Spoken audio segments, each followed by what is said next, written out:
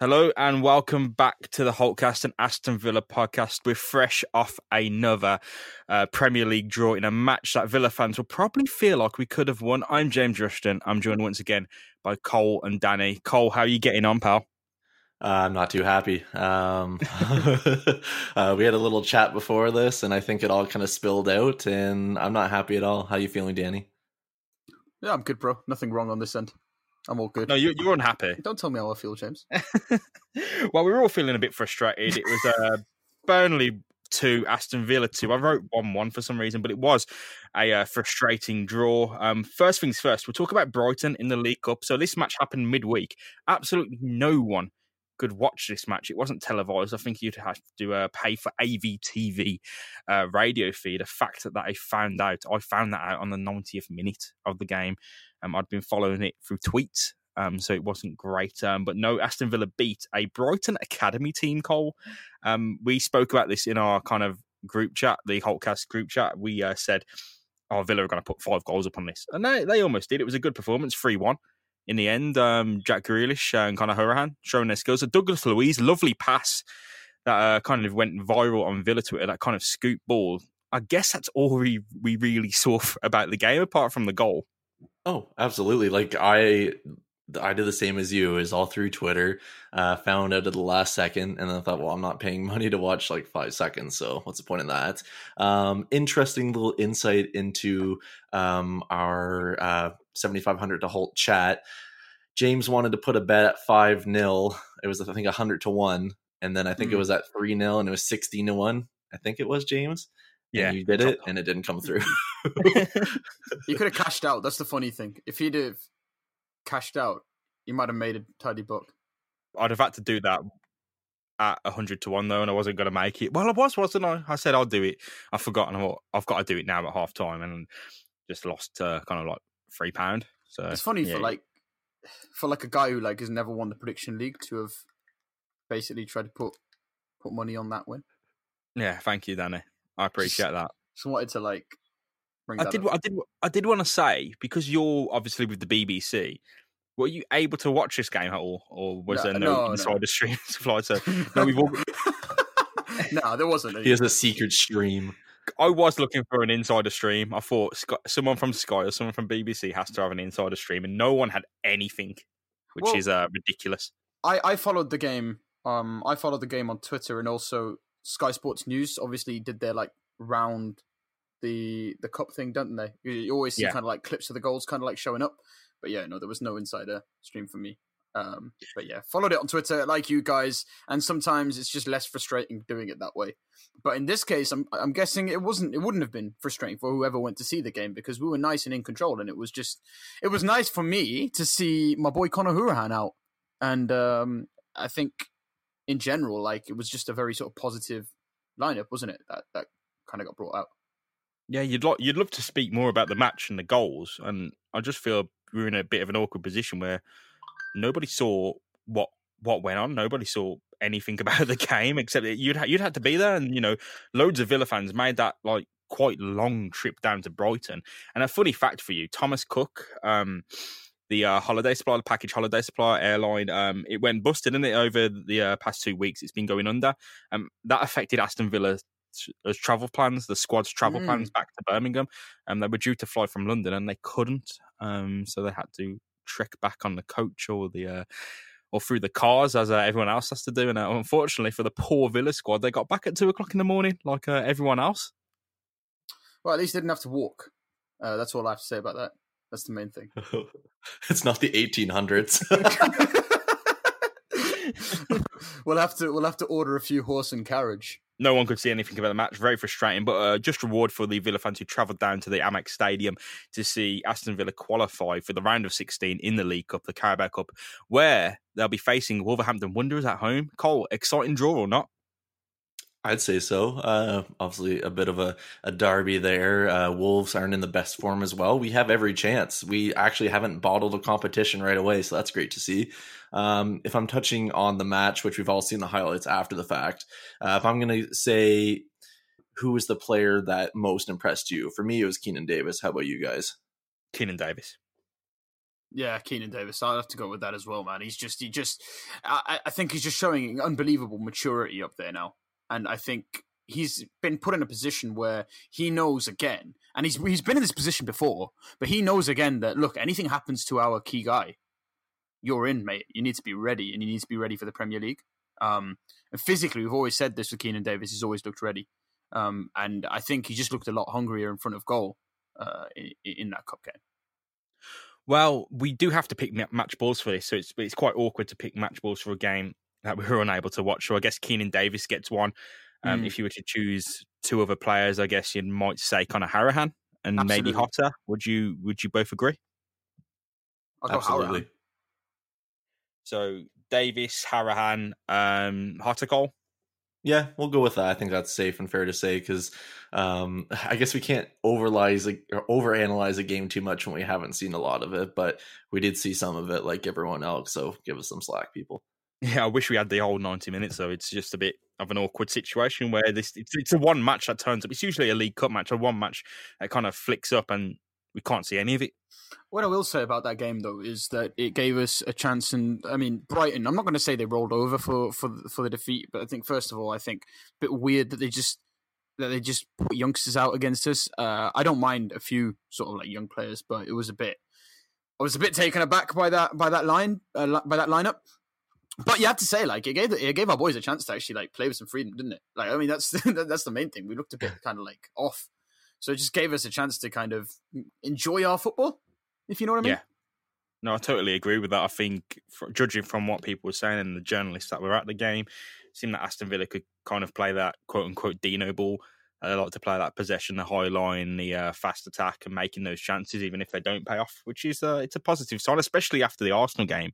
But Danny, I did want to ask you a question about the upcoming Wolves game, that round of 16 League Cup game. Yeah. This will be Wolves' fourth game within the space of, I don't know, 9 or 8 days. They're in, I think it's Bratislava in the Europa League the Thursday before. Yeah. On the weekend, they've got Newcastle. Then they've got us on the Tuesday or Wednesday. So, yeah, would that affect them at all? How does that balance? Do they have enough depth to kind of rotate teams out, or are they going to be struggling? Are they going to be heavy on their feet? Yeah, I mean, of course it's going to affect them. I think we've seen it so far with them. I think first of all, fair play and well done to them for getting the victory over Watford over the weekend. But they clearly look a little bit sort of, I don't want to say fatigued because it's so early on in the season, but they're having to deal with something totally new. All of these players came up and they were last season. They only had their 20 games in the Premier League, and of course they were able to blitz teams and they did so well. But now there just seems to be this added pressure with them, and I think having to deal with Europe as well as the Premier League at the same time, some of these players perhaps aren't ready for that, and some of these players perhaps haven't had to experience that before. And when you go from a European game to a and I don't care what anyone says, this is going to be a rough derby, and it always is. We've seen that in recent years. When you go from that to that, you know, it's going to take a mental toll on the players. So we've seen it with our own guys that it takes a toll on you. The Premier League now, it's not easy to face teams at this standard. So I do think that Wolves and Villa will be an interesting one in that respect. Well, let's get on to the main event. We've got to speak about the Premier League match that occurred this weekend. Burnley versus Aston Villa, the main event. A lot of talking points. Cole, I just want to grab your general opinion on the match. The result 2-2. Are you frustrated at all? Are you able to cut out the context? Are you able to take it as a result on its own? How are you feeling? Mixed emotions. Maybe the level-headed side of me thinks it's a point. Only way is up in that kind of context, I guess. The other part of me, and the majority of me, I guess I should say, is just furious. It's just we lose complete composure, and it happens every single game. And it's just, honestly, if you look at the Everton game there, you look at all the opportunities they had when we won. We were lucky that we didn't concede, to be honest. And now we're just getting caught out with those opportunities game after game. It's like we're not learning, we're not adapting, and people only say it's 6 games in. like, at what point do they say, okay, like, we have to kind of turn our heads and get points, because it's going to be too late at some point. And it's driving me insane. Like, I've seen people go at Danny on Twitter about stuff for being negative, and like, just bore off, because like, people are allowed their opinions, first of all, and secondly, he's right. Can I just say, right? And no, I don't want to call myself right, because like everybody's got a legitimate opinion, right? Well, yeah, I mean that's fair, because I mean, but the thing is, like, people have genuinely, like, there are a lot of people who are genuinely positive, and that's fair enough, because there's genuine reasons to be positive. For example, our play, especially in the first half, is fantastic. We seem to be the better team in a lot of these games. Against Arsenal, we looked so strong. Incredibly strong, especially in the first half. I mean, even before they went down to 10 men. And we look in control. We look like a Premier League side. But the problem is, Cole, and this is my problem, the positives can be numerous. And it's brilliant if you've got those positives. But it's the negatives that count in a game. Absolutely. It's the negatives that decide whether or not you win and whether or not you get the points. And right now, we're falling apart way too easily, and they're vital negatives that are coming. And my concern, especially right now, is that the players are losing their heads, in the sense that if you keep on losing a game, we've seen this before. If you keep on losing games, it starts becoming embedded in your head that, hang on a second, we can't win a match. And I'm just worried that we're on the verge of that happening. Yeah, no, that makes sense totally. Because I think the thing that almost, I feel, in my opinion, proves my point about what I said earlier is that, well, essentially, we don't have a plan B. Because if you look at Burnley and Sean Dyche at halftime, they switched to, I think it was a 4-3-3 to match us, basically, even though they don't really play that, and it worked. We didn't adapt, and it showed, because as soon as that whistle went for the second half, we just looked like we didn't have a clue. The tempo wasn't there. It almost looked like we weren't even in the same area code. It just... Yeah, James, I mean, is Cole right there, do you think? Do you think we could have made a difference? I'm not sure if it's tactical, but... It's very hard to say, because Burnley pulled out two different styles. That high press that they want to kind of bring to their team. They've got a fluent wing attack going on, the combinations down the wing. They're not just a team that will punt it and deploy a low block anymore, but they are able to. Like, in the second half, they went toe-to-toe with us and matched that formation, and I'm worried as to the extent that Aston Villa can change things, because we didn't change formation. We changed a single role when we brought Jack Grealish on the left, where he would kind of have his own free role and drift in. But I'm kind of worried to the extent where we're going to change things, because, managers as a type, managers don't change things in general. If you're a philosophy manager, you stick to that philosophy, and whether that's a formation you build around or a playing style, most managers do tend to stick to that. I mean, you do have your tacticians, you do have your Emerys and your Sean Dyches, who will set up and, deploy to frustrate and deploy for each specific game. But Dean Smith doesn't really do that, and most managers don't. So, yeah, I mean, if you are worried about change, I would continue to worry about it, because I don't really see how we would, apart from switching players out. But here's my problem, James, with this whole Plan B stuff, right? Like, we're leading when this happens, generally, and there's no reason to make the change. So, like, I personally, I thought Grealish in that free role was quite good. I thought it worked well. But secondly, here's my observation. We obviously came out in the second half, and Burnley gave us a good go, and they eventually scored. I mean, fair enough. This happens. But then immediately after they scored, we became the better team again. And we were outplaying Burnley after that. And that's why John McGinn ended up scoring our second goal. But then it was after that we switched back into playing badly. I genuinely think it seems to be some sort of mental thing on the field. I'm not sure if it's the tactics, man. Like, I'm really not sure if it is, because we seem to be able to switch it on and play good football as soon as we need the goal. I completely agree. I think we're a good team. There's the qualities there. It's just the little frustrations that are getting to us. It's dropping the lead against Arsenal, and you look back and you say, look, the elite player they had could change the game. He could bring in that free kick and hit it home to win the game. You look at VAR and the referee decisions, and we've just had those little things go against us rather than these massive. Like, I couldn't identify a massive gaping problem at Aston Villa in 2019 like I could for Aston Villa in 2015 under Sherwood, Gardner, Eric Black. Like, there's no massive issue that would drag this team under. However, it is these little things that do come to, they're going to bite us back. These results, these drop points, it's going to be frustrating when we come to the end of the season. We're scraping for points potentially. And you look back at this run and you've got Bournemouth, Everton, Burnley, West Ham at home, and you've won one of those games. This is it. And like, this is my problem. The thing is, it's not our play. It's not our play at all that is the problem. And it's not our play that's frustrating me. But honestly, the way that we've been dropping points in the last few weeks has been disgraceful. And it just shouldn't be happening in the Premier League. But having said that, because we're playing so well, if we iron that out, it shouldn't be such a problem. And a point against Burnley isn't a bad result. And I think I saw something earlier this week. Have we only played like one of the top 10 teams so far?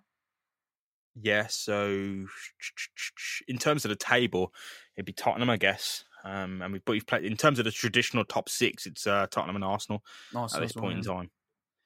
But no, you do have Manchester City and Liverpool coming up over the horizon in October, October, with that League Cup game sandwiched. It's going to be difficult, but I do trust in this Aston Villa team. And if we bottom at Christmas, so be it. That doesn't mean you're relegated because the season finishes in May, funnily enough. But I do believe in this Aston Villa team. I think we've got quality, and we are going to look. We're not disappearing or dying against these teams. We're going toe to toe with them and losing out. Whether we're losing the game or losing a lead, we're still standing toe to toe and trading blows with these teams. And I think that in itself is something to be proud of. Unfortunately, it's the results that will keep you up. The funny thing is, and I don't know about this, Cole, right?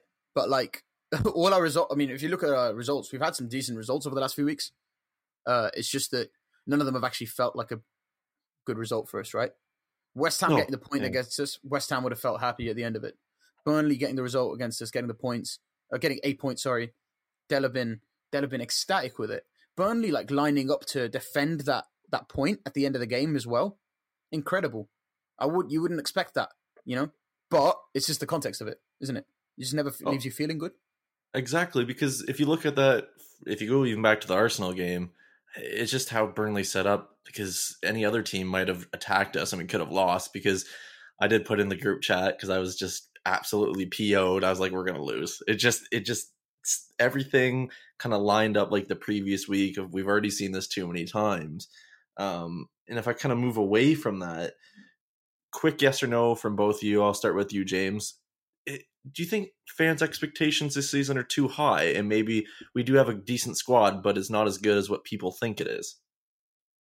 I'm going to say, with the benefit of hindsight, of course, I don't want to do that whole better fan thing, but with the benefit of hindsight, our expectations were easily too high. Like, massively too high. And especially when you think of the fact that there were fans out there and Twitter accounts that were criticising fans' low expectations. Like, people, we have to aim high. We have to aim for Europa League. We have to aim for 10th. Like, 17th this year is good enough. When you look at all the teams, like, where do Villa fit in for you? That's the problem. It's the kind of existential crisis I've had all season so far. Where do Villa fit in? And right now, I can tell you, Cole, I'm fitting them in at 18th, mate. And, with 7 games in, that judgment's going to change. Eventually, I'll be fitting him at 16th, hopefully, or 12th. I'd love that. I'd absolutely love that. They need to start picking up points for that to happen. Like, this is what people don't understand. You can sit here and tell me to be positive as much as you want. But unless we're able to take a result over the line, how can you be certain? We've never had a better opportunity than the ones that we had against West Ham and Arsenal. And I'm not taking any, I'm not being funny. I'm not taking any more rubbish like, they're a better team. No, on the day, right? This is the thing with Villa. On paper, we shouldn't be beating Arsenal. And on paper, we shouldn't be beating West Ham. And even Burnley, man, on paper, we shouldn't be the favourites there. But when you start watching the game, over the course of 90 minutes, we're going toe-to-toe with these sides to the point where we are easily looking like the side that should win. So I think we need to take things in context. We can't approach the Premier League as though we're not part of that group. Do you get what I mean? Like mentally, we shouldn't be approaching it like that, because Bournemouth didn't do that when they stayed up and now they consider themselves big boys. It's the same with Brighton. You have to look at every game as winnable, and that is the only way you can stay up in the Premier League. Any judgment we make now is far too early. I think 7 games in, we do have an idea, but it's a fuzzy one of what Aston Villa are this season. I think 14 games in, definitely by the halfway point, we'll have an idea, but that could all change again. I say bottom at Christmas doesn't mean relegated, because you don't get relegated at Christmas, you get relegated at the end of the season. But we'll see. I've got a lot more faith in this team than I did when we previously were relegated. I think there's a lot about us. I do worry about the attacking players, especially the striker position, but for the most part, we're making chances and scoring. So let's talk the goals, guys. The first quote-unquote goal that happened, John McGinn arrives in the box to tap in a Conor Harahan cross after Wesley dummies, and I think he went for it and missed, but it looked like a dummy, and it goes through. John McGinn taps in. This goal was ruled out for offside 40 seconds after the ball was placed on the centre circle after the celebration. It's about a minute and a half, I think. It was ruled out by VAR, and no one in the stadium had any idea what was going on. None of the players did, and I appreciate that you didn't see this goal, but Danny, this was a gut punch. This felt like a cruel act, even though it was legitimately offside. Yeah, but James, man, you got to get used to it. This is the way that VAR is, and I can understand why it's awful for a fan in the audience or a fan in the crowd. But unfortunately, this is the way it works. It takes ages for them to. If it's a decision like that, it takes ages. And I think the least the ref should be doing at that point is just saying, "Hang on a second." But then it slows it down, and I get that. But James, that goes in. Villa take the lead. Villa win the game. That is absolutely awful for Burnley. Well, it was awful for us when it was ruled out, because I'll tell you exactly what happened precisely after that game kicked back off from, the goal area, that final third, when I was taking the free kick following the disallowing of the goal, is Aston Villa had the wind completely ripped out their sails. They had no idea what to do or where to go after crafting the goal. They really struggled to get back into the game for a period of 5 to 10 minutes.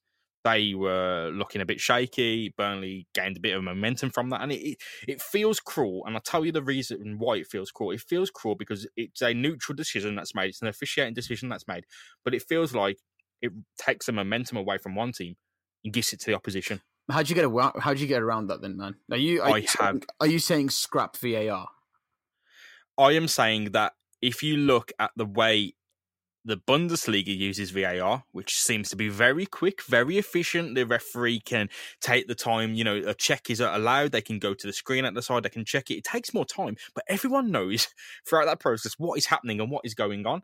In the Premier League, VAR gets involved on these marginal offside calls where it's right, but it won't get involved in a definite handball. It won't get involved in a studs-up tackle. It will only get involved in these marginal offside decisions when it's correct, but it won't get involved to overrule a referee. Is this a case of British stubbornness then? This is a case of VAR not being implemented correctly at all. And again, Cole, I appreciate that you haven't seen this, mate. But from what we've seen so far, the handball call against Arsenal, the Henry Lansbury phantom goal against Crystal Palace, the studs-up challenge on Jack Grealish at the end of the Burnley match, VAR hasn't stepped in when it should do. Absolutely. It's still like so many people have so many questions about it still. And you think that more publications, just more information would be put out there to really better inform people, because we still don't really understand. Because 1 minute we're thinking, why is it used for this? Next minute it's been used for something else, even though we don't think it should be.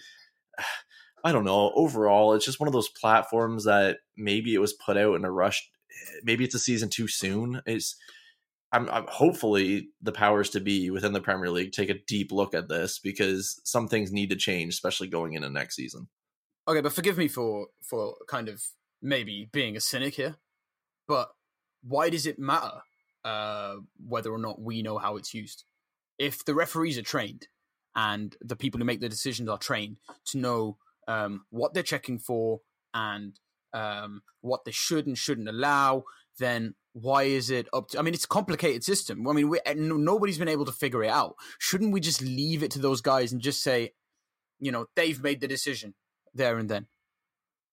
Well, the issue is, Danny, when VAR makes a call, when it makes a legitimate call, like ruling out Conor Hourihane's cross because it was from an offside position, you then get the fans expecting VAR to be involved on every possible opportunity where it should be, to be fair, and it isn't.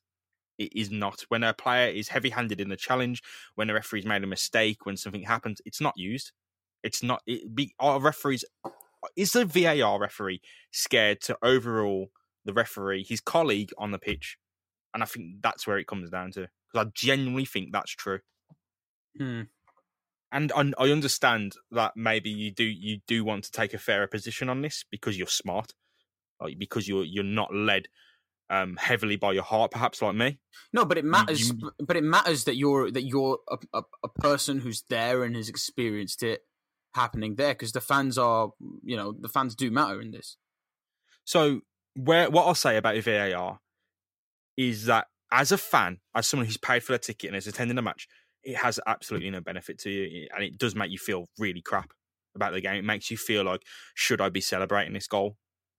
It does, and that was a concern that people like Paul Ince said. These loudmouth pundits said, like, we have to be careful when we celebrate a goal. And to that point, all we had seen is good executions of VAR where it's been instantly adapted. The goal's been ruled out straight away because the ref and his colleague who's managing VAR are in constant communication, and the ref can check things, and it's all fine.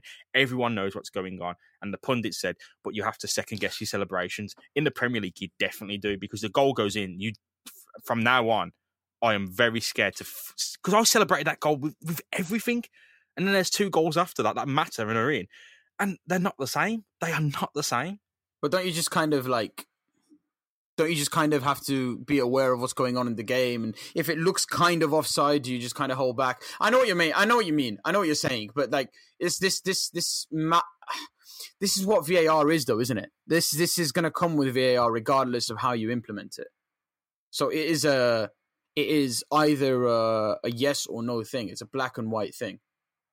If VAR is there and it's checking goals, then of course there's a chance that your goal might get pulled back. There's always been that chance, though, but now every single goal that is scored is going to be brushed over for an error. And they miss them. It's like if there's a foul in the build-up, like when Guendouzi went down for a penalty, when he was fouled by Engels for a penalty at Villa versus Arsenal, like, he was tugging on Trezeguet's shirt, so surely VAR is scrubbing the footage there and going, right, he's fouled him, bring it back. Yeah, you're right. Like, you don't know, the application of it, mate, is warped. Shirt pulling and infringements can cause goals to be basically disallowed. That's what I've seen from an article I'm reading right now. So it's goals, penalties, straight red cards, and mistaken identity, basically, which can affect it. But I know what you mean. It's still subjective. It is still subjective. It is still somebody. There's still somebody watching at the back, kind of going, "Yeah, I think this guy might have been a little bit heavy-handed," and I understand that it's frustrating. And I hope that the system will come good, but we can't just write it off totally. Has VAR been potentially sort of has it been unkind to Villa so far? You might say that.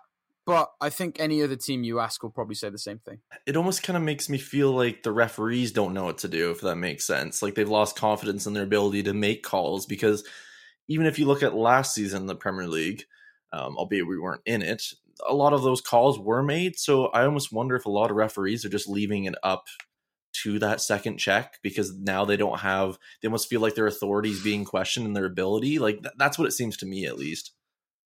I think the issue with VAR is that it has made the referee and the rule book the most important thing, when it's not the most important thing. The most important thing, as it's always been in football, is goals. Goals are what we come for to see. That's why we go to football matches. That's why we record. We analyse goals. We don't really analyse, much apart from the red cards that will cause a team to give the team an advantage to score goals, the saves. It's all revolving around goals. That's the most important thing. And VAR, and the focus on the rulebook has now made the referee and the officials and the rulebook the most important thing and the subject of every single match. Like, honestly, Cole, the last 3 podcasts we've had, Crystal Palace. We'll ignore West Ham, Crystal Palace, Arsenal. This one, we've spent at least 10 minutes talking about the refereeing decisions. Yeah, well, that's true. It's frustrating because it's so out of our control, but it's so easy to comment on. And do we use it as a cop-out? I think every football fan in general does at some point. I don't know. It's just one of those things that's so easy to look at and so easy to ridicule, and we do it every week. To be honest, it's kind of a therapeutic thing at this point. But yeah, let's talk some actual goals, guys, because I'm going to get too frustrated if I speak about VAR at any length anymore. Freddie Wilbert crosses in for El Ghazi. The Dutchman taps it in. Well, he gives it a bit of a, the flick of the foot to beat Nick Pope in the Burnley goal. And Villa 1-0 up after struggling following that disallowed goal. We go to the first half break, Villa 1-0 up. Then that man, Jay Rodriguez, of course, has to score. He's always up for it against Aston Villa for whatever reason. I don't know. He only played West Brom for a few years, so it can't mean that much to him. Wilbert, El Ghazi beaten. The cross comes in. Rodriguez heads in from point blank range. Trezeguet gets us back in. He floats the ball over for John McGinn. John McGinn scores, and he does the old VAR check celebration. VAR, that I think was his message. It's 2-1. Chris Wood for Burnley runs into the box after laying off his winger. The winger crosses in. It beats everyone. The ball beats everyone. Chris Wood beats everyone. And he heads in from point-blank range. 2 big goals for Burnley, 2 big goals for Aston Villa. The teams went toe-to-toe. Again, I'm really not sure how we digest this because I feel Burnley were good value for their goal. They made really good They made 2 really good chances and scored them, basically, Danny. Yeah, I mean it is football for you though, isn't it? I wonder whether or not our defenders could have done a little bit better there. I thought Mings and Engels, for guys who are supposed to be our rocks, they just seemed a little bit off for that goal. They just seemed a little bit switched off, didn't they? The second goal especially. Yeah, I mean when the ball comes over and Wood's in between Wilbert and Engels, he beats them far too easily, and I think prior to the Arsenal game, we were speaking about our defence as this unstoppable, commanding presence. And now the focus has switched to our attack, and it's our defence that seems to be letting us down. So, Cole, it's bounced around a bit. Yeah, a little bit of imbalance. But you know what? Like, it's that thing again. We're a newly promoted side, so these things are going to happen. Nothing's perfect. It's a completely higher step up. And I think some people just didn't expect that for some reason. Looking at the game defensively, especially the second goal we conceded, it was just like one of those like WTF moments. Like, we just scored. How did this happen so quickly? There's just mental lapses that they happen in every game. There's going to be switches of play or passages of play, I should say, where we're not going to dominate. We're not going to be playing well. And to see a switch off so quickly after a goal, it is demoralizing, but at the end of the day, a point's a point. It's frustrating because we could literally have almost at least 10 points, in my opinion, if not more. And it's just one of those what ifs, and football's full of that. So that's all I'm going to say on that.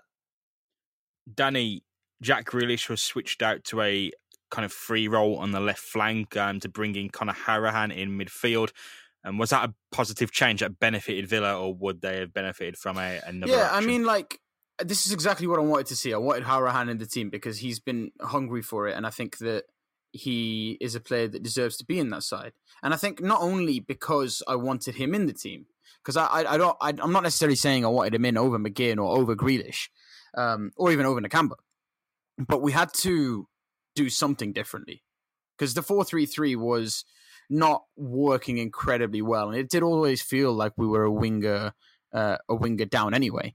And I think that this actually freeing up Grealish to go into the free role as well. I thought, especially in the first half, especially in the first 60 or so minutes, it just it did seem to give something different to our attack. We were a bit narrower, and I think Hurahan coming in firstly for himself was brilliant, but secondly, I also think that it allowed El Ghazi to really sort of shine. I think, in a way, El Ghazi seemed a lot more comfortable through the centre now that, essentially we'd been told that we had to play a bit narrower. Yeah, I think Grealish enjoyed a bit more, I don't know, license to create on that left wing. He didn't have to stay pinned down to it, mate. He could drift in to the middle. He could switch with El Ghazi. He could do a lot, and I think he did have a lot of the ball. A lot of our attack went through him. I think maybe there was sometimes he could have made a bit better decision, but that is, again, as I said to you guys when in the pre-record, that's the curse of the creative player. They're going to make the wrong decisions. They have these drafts, you know. These are the guys who we rely on to create, and they are going to make mistakes. But just focus on the positive, Cole. John McGinn, he is really impressing at this point. Oh, he is the best buy we've had in the last 10 years. I'll say that now. Steal of the century. I don't know how to describe the man. He just does everything. He goes about his business. He's aggressive. He goes in for those tough challenges, and 99.9% of the time, it just seems to come off. Like, he does everything right. I don't know. I just love the man so much. I'm getting emotional. No, I'm taking this away from the emotional side. I'll leave the man crushes to Danny. There we go again. But no, you fell for it now, mate. You and John McGinn are a thing, mate. You fell for it. God dang. Well, think about this. Have you guys seen that video of John McGinn when he's doing his little dance in the physio room? Yeah. Of course. That's why we should love him. So okay, he could be my man crush. I'll say it now. Whatever. Also, some of his great tweets in the past as well. He's like, yeah, exactly. Yeah, it's like, kick the dog. I'll come and kick the dog if it keeps barking.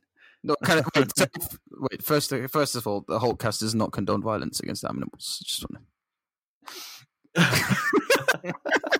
We're getting off topic here, but if I have a man crush and Danny has a man crush, the real reason, and everyone wants to know, James, is who is your Villa man crush?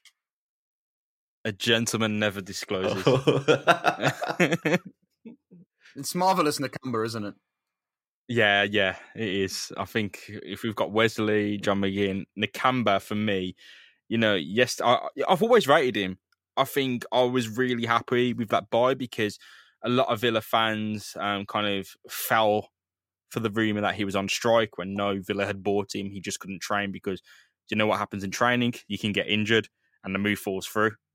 So a lot of people, you know, he came in on a kind of that bad note because of that rumour, but he was one of those buys that impressed me. He was like the Douglas Luiz one. It's one that kind of takes your breath away. Like, bloody hell, you know, Champions League players, the Brazil under-20s captain Marvelous Nakamba, he's been running stuff for Club Brugge in the Championship, in the Champions League. Sorry, it's impressive. And yesterday he showed what he's all about. Keeps Villa ticking over. Getting a lot of plaudits as well from respected journalists too, and I think he's starting to show that he can really intercept incredibly well, and he seems to be the most energetic of the Villa midfield. I mean, throughout the game, and that's because obviously he has to almost play in that Glenn Whelan role. I hate to call it that, but that's what it is. He's replaced Glenn Whelan in that position, hasn't he? Essentially, and I feel like he does those things a lot better and with a lot more energy. Can he be our Premier League holding midfielder? I think yes. I only wonder now whether him and Luiz can ever play together in the same team. Yeah, Cole, what do you make of that? Where does Luiz fit in? Is he more rotating in for Harahan now? Is Jack Grealish staying on that left to open up that space in the first place? There's a lot of questions about this midfield still. Oh, absolutely. I think it's just going to be a lot of rotation in regards to that holding position, especially. Different situations are going to basically breed a different player. I would like to see Harahan feature because he deserves it more than anyone else, in my opinion. But the one thing I did want to touch on about Nakamba and what summarizes him up as a player, in my opinion, and why I appreciate the way he plays is there's a passage of play with Grealish, and he was kind of weaving in and out within Burnley's end, and then I think it was Hendricks that nicked it off him slightly, and Nakamba just boots it right into the stands, just gets rid of really any opportunity of a counterattack, and although nothing came of it, something as simple as that is what I love to see, and it goes so unappreciated, and it's just good to see. Well, Danny, we do have to speak about Wesley, unfortunately. Not that he did a great deal in the game, but there has been some discussion, and I think it may be unfair to make a judgment on this. But he did take a ball to the face. That's a football to the face. And he did go down. And the general gist of it is that he probably pretended to be unconscious. because they wouldn't have allowed. Well, we're hoping that an unconscious player wouldn't have been allowed on the pitch, but I think he possibly pretended to be knocked out. Did he pretend to be knocked out though? We can't know that, can we? If he was knocked out, Yeah. he wouldn't be back on the pitch, would Well, he? this is the thing, Well, we isn't hope. it? This is the thing. So there's two things here. If he's pretending to be unconscious, then he shouldn't be doing that. And he has. And I don't want to be harsh on the guy, but he's starting to gain a bit of a reputation for just overselling challenges a little bit. There was the chance against Arsenal, or was it West Ham, where he kind of fell instead of attacking the ball. And he does tend to take a little bit longer to get up. I mean, having said that, I've seen him, really sort of battle in certain games. But if it is the case that he was unconscious or that he really took a hit, I mean, he has to be off the pitch right away. You have to you have to bring on Keenan Davis. I can understand where people's frustrations lie, but I don't want to judge whether or not he was unconscious. What's your take on it, Cole? I mean, I'm not asking you for a answer whether he was unconscious or not, because I mean, he has to not be. We have to believe he wasn't to be brought back on the pitch. But not a lot of people were impressed by the way he played, and I don't think we should be casting him out there and making that snap judgment. But it does seem to be this frustration, whether it's with himself or the players around him or his abilities or the pressure that's on him. It's not quite clicking for him in some games. Oh, exactly. And with the head thing especially, like if he faked it, like shame on him, because I don't have any time for that. But if he is, no matter what, in my opinion, he should be taken off. Like, I played minor sports. I got a minor concussion. Things happen. But like, no matter what, you don't know, like the human brain is so fragile. So to even risk it, no matter what, he should have been taken off. That's what frustrates me there. Getting onto his performance on the other half, that's another thing. He's just left alone by himself. He is someone that needs to be played off of and needs consistent support. And in my opinion, why aren't we playing Keenan Davis? Because that's what he's perfect at. And we saw that even though it was against basically teenagers at Brighton, we saw that and it flourished and it worked and he created opportunity after opportunity. Maybe we have to switch something up. Because Coley still hasn't made an impact in the Premier League. I mean, even in the Championship last season, he was inconsistent at scoring goals. I mean, I get that he doesn't get. I get that he doesn't get many chances, but that's how a lot of the young English strikers kind of make their name, right? Like Rashford comes off the bench for United, and they give him game time. Same with Calvert-Lewin over at Everton, who obviously is now a little bit older. I mean, you can't justify. I think you can at this point, maybe, but I think it's difficult to justify bringing on an unproven striker who had one good run of goals in the Championship 2 seasons ago, ahead of a £25 million signing. Well, that's fair, but it doesn't hurt to try, really, does it? Like, that's my point, really, because I just think we have someone here that can offer something, and at some point we have to find out what he truly is. That's the only point I'm making, really.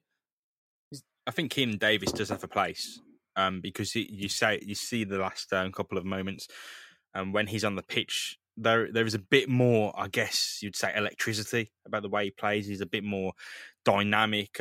Wesley's he plays in fits and bursts. It doesn't really come around. His press isn't always evident. He seems to be a bit out of touch sometimes with the passages of play, and that's not his fault. He's bedding in. He's still going to be in this bedding in period for a long, long time. That's the nature of his move, coming over from Club Brugge and playing that sole striker position. There's a lot of pressure on him, so his bedding in period. He's going to take a while. That being said, rotation is a thing. Like, we can't start the same striker every game, and we've only got one other person until Jonathan Codger fully returns to fitness, and that is Keenan Davis. And I really do think we should look at starting Keenan Davis in the next match, and not because Wesley has been that awful. I just think it might be what we need. It might be what Wesley needs. It might be what Keenan needs. It might be the best thing for Aston Villa to change it up for a single game. Yeah, press Norwich hard. Norwich are also awful against the counter-attack. Keenan Davis, if he holds up the ball, I think that's something that could frustrate them. Yeah, I don't see why not. But would it be seen as disciplining? Would it be seen as disciplining Wesley? That's what I worry about, because Davis still hasn't really made his mark. Maybe this is the game to do it. I don't know. But when you're a young striker, you've got to be able to come off the bench and do something, and he hasn't done that yet. Well, the games will come thick and fast soon enough, especially as we hit that Christmas period. There'll be plenty of time for rotation then before we make any signings, so there'll definitely be strikers coming in and out of the team. I guess that's the end of that part then. So we need some match balls from you for the player that impressed you the most. I'm going to go first, guys, and I'm going to pick Marvelous Nakamba for all the reasons we discussed. He reads the game perfectly. He's always there. He's good safety valve for Villa, offers some energy going forward, and seems to have made that position his own, and a performance against Burnley, probably our man of the match, if you was to pick one. So I'd go for him.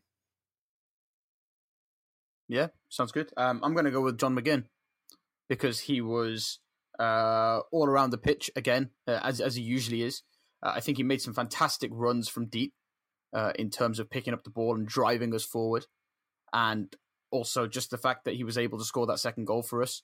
And he could have potentially scored the winner for us. I mean, through no fault of his own, obviously we ended up conceding afterwards, but I've got to give it Super John McGinn. Got to. Go on then, Cole. Good evaluations on both, because either of those would have been my pick, but I'm going to stick with James, and I agree with Nakamba. He's just done the simple things right, didn't really put a foot wrong, and yeah, he just doesn't. I love watching someone who can do the small things right, and I really appreciate that. So I'll have to go with Nakamba. So before we move on to Norwich, I want us to speak optimism. There's plenty to be frustrated about luck finishing defending over the past 6 or 7 games. There's been plenty to frustrate us. But Cole, I want one thing that you really love about this Aston Villa team at the moment.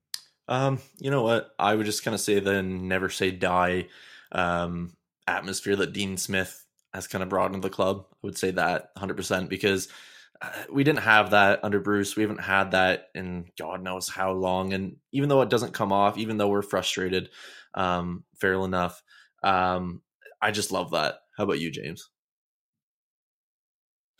I like the...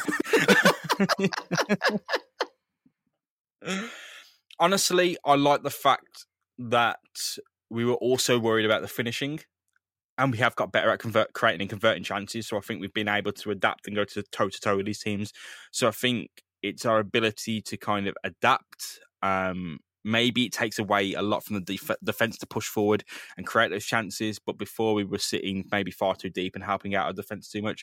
So I do like our kind of attacking creativity, even though it hasn't really involved the striker. It's mainly been through McGinn, Grealish, El Ghazi, Trezeguet, Hotta, Wilbert, and Target in the last match. I think it's all about that attacking creativity in the last couple of games has really given me a bit of hope. But Danny, what about you? Yeah, I think again, like we're flipping brilliant until we concede. we're actually really, really good until we concede. I have to say, like, I am excited that once we get that niggling thing out of our head, that we'll be fine. I hope anyway. And I also just love the passion on the pitch. Like, you can see that it means a lot to the guys. You know, El Ghazi and Mings having that little scuffle last week. I like to see that. I don't like seeing us just accept defeat and roll over. That's what was different about us like a couple of seasons ago when we were in the Premier League. You know, especially with Sherwood's side and Lambert's side, it was just kind of like everybody would throw their arms up in the air. It was kind of like, fair enough, it is what it is. But now you can tell that, you know, the team are mad. They're mad when these things happen, and we do try to get the goal back afterwards. There's a couple of things to iron out, but like we've clearly got passion, and we've got a team there that seems to really want to be in it for each other. So, guys, we've got Norwich. Again, I think it's coming into that category as a must-win. We play Norwich at Carrow Road on Saturday, 3 p.m. kickoff. Cole, we're playing another newly promoted team. What are you expecting from this one? Is it a must-win? Can we get away with a draw? What would a loss mean? Really? We need a win. I think we kind of need to just axe this whole draw, loss, consistent resolve we have right now, apparently, and just get 3 points. Because if you look at Norwich, they started off well, and they're starting to slide down, and they're right above us right now, sitting in that last survival spot within the Premier League. So we need to neck that off them. We need to kind of get that positive factor back in the players' heads. And it'd be nice to just see us finish out a game, and why not against Norwich? It's a tough one. I don't really know how to take it because Norwich have been quite up and down. They played superbly against Man City, then Burnley pressed them out of the game. They're not looking too hot right now, but I guess if you were to look at Villa with on a clean slate, you'd probably say that Villa weren't looking too hot, judged on the results and the collapse of Leeds. But Danny, one thing that you've noticed about this Norwich side, Daniel Farke's team, they've come up. They look to impress. There hasn't been major investment, but Teemu Pukki started the season quite hot. They managed to exploit a lot of teams through like incredibly, through really good sort of through balls, didn't they? So like Pukki knows his runs in and out, and for some reason or another, he seemed to be doing really well with guys like Cantwell. So like I think they spotted teams asleep, or maybe teams weren't necessarily too keen on picking out Pukki, if you know what I mean. Maybe they weren't expecting that kind of pace, but he's a lot like Jamie Vardy in that he can get round the back of defenders, and like I said, the Norwich players just seem to know where he's going, whether that be Cantwell, whether that be Buendia. That is one of the reasons why they were able to actually get some points earlier on in the season. And it's probably why they did well against Man City as well, just that high line. Yeah, they really caught Man City by surprise, and I thought they'd do more of that, but it was Burnley who caught them by surprise last time out. So it's been a bit of a tough one for Norwich. Again, it's been a tough one for us. So this is going to be a really, really tight one for us to call down. Yeah, but you know what, James? Like, I don't think it is. Like, as bad as we've been playing, I think we have to see ourselves as the favourites to win this game, because when you look at the City game for Norwich, that comes across as a total anomaly. Look at the last 6 fixtures for Norwich. I mean, they lost 3-2 to Chelsea. Fair enough. They gave themselves a good go there. But since then, they lost 1-0 to Crawley, lost to West Ham 2-0, by the way, and they had that anomalous win against City. But then they've also lost to Burnley and they've lost to Palace as well. So, you know, you look at the kind of teams that they've been playing in comparison to us, we've actually done better against those sides than Norwich, firstly. And secondly, they don't actually seem to be scoring many goals. 4 out of the last 5, they've been goalless, mate. Like, Pukki, where is he? Where is Teemu Pukki? Well, I guess we'll find out more about Norwich when Cole hits up a Norwich fan or Norwich journalist to find out more in these excellent preview podcast series that I hope you've all been enjoying. But guys, we're going to have to finish it there. And we're going to have to finish it with a prediction. And Cole, I'm going to heap the burden on you first. I'll go 2-1. And we'll say Grealish to score and Wesley because he needs a goal. And for them, we'll say Cantwell because I need fantasy league points. Well, Danny, what about you? I'm going to go with a 2-0 victory to Villa. Norwich just keep losing 2-0 against average mid-table sides. And I'd probably class it as that.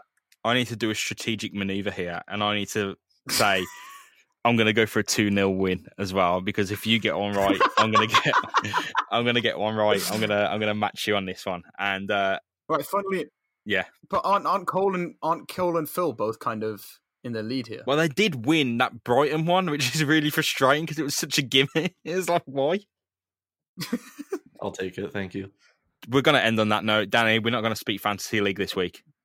Why aren't we? Why aren't we going to talk about fantasy league, James? Because I've done all right on it, to be fair. So it's not because of that. Exactly. I just didn't put it in the show notes or anything. Mate, you're killing it. Honestly, you're killing it in the fantasy league. Well, Danny, you're 29th, mate. So I guess we're going to give a round of applause virtually to you this week. So I hope you feel good about yourself. Yeah, I do, man. Yeah. Well, there you go. Listen, I just want to say that, you know, I made a few tactical changes. I actually didn't. I haven't made a single change for 2 or 3 weeks. So the moral of the story is, no matter how wrong you are, always believe in yourself and just, you know, never listen to anybody else.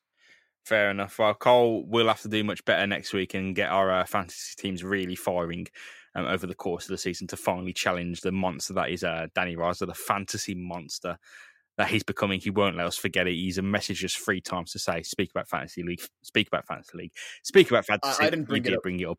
But yeah, guys, that is going to be the end of our podcast. Frustrating result for Aston Villa, but on we go. So hopefully we'll get the 3 points done against Norwich this weekend. Goodbye and up the Villa.